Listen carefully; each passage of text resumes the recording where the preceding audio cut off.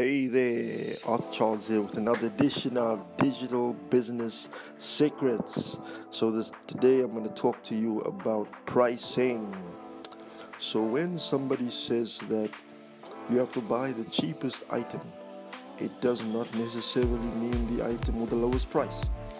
Let me expand on that for you. So the other day I walked into a supermarket and I was told to buy face wipes. So I'm looking at the face wipes on the counter on the shelf, and the price is $49.99. But in this packet of face wipes, there's 60. Look further down the shelf, and I see another packet of face wipes for $27.99. But there's only 24 in the packet. So the one for $27.99 would be the one that's cheapest. I was told to buy the cheapest one.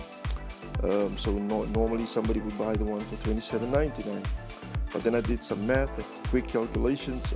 I came to the conclusion that the pack of 24 for $27.99 gave you a single face wipe at $114 each, but the pack of $49.99 with 60 in the pack gave you a face wipe at about 83 cents each. So technically the pack of 60 was actually the cheapest. It wasn't the lowest price, but it was the cheapest. So just like that in business, sometimes let me make another business example just so that you get the gist of what I'm saying. Somebody would start a business and they would look for quotes to develop a website. Let's just use a website because it's something everybody knows. They would want to develop a website and they're looking for quotes. One company would come in and say, right, we could do your website. Because it's a business website, we know exactly what goes into it, what you need. We want to do it for 15,000 rands. Then somebody else would come and says, no, we will do your website for 2,500 rands. And because you as a business person cannot necessarily distinguish between low price and the cheapest, you go for the 2,500 rand website. 3 months down the line, you find out that your website is not getting visitors. Your website does not contribute to the productiveness of the productivity of your business. The website doesn't generate leads, nothing. The website doesn't, you go into Google, you search, whether it's for a website, whether it's for keyword, whether it's for your industry, whether it's for your geographic location, your website cannot be found.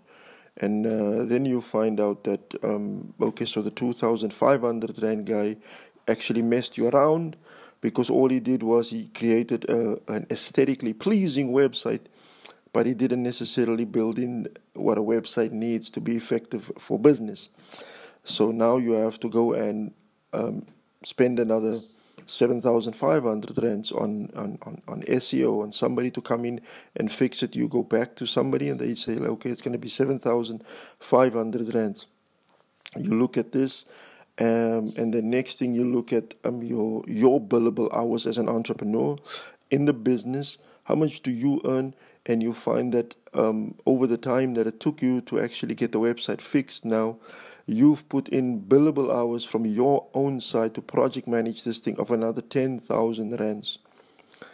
And then eventually when the website is fixed and it starts generating income for you, it starts generating leads, it starts helping people to convert them into sales, browsers into leads, leads into sales, you find out that over the time that you've actually had the first developer work on it, you've actually lost about 20,000 rands in income. So how much did the website really cost you? The website cost you the 20,000 rand in lost income. It cost you the 10,000 rand in billable hours.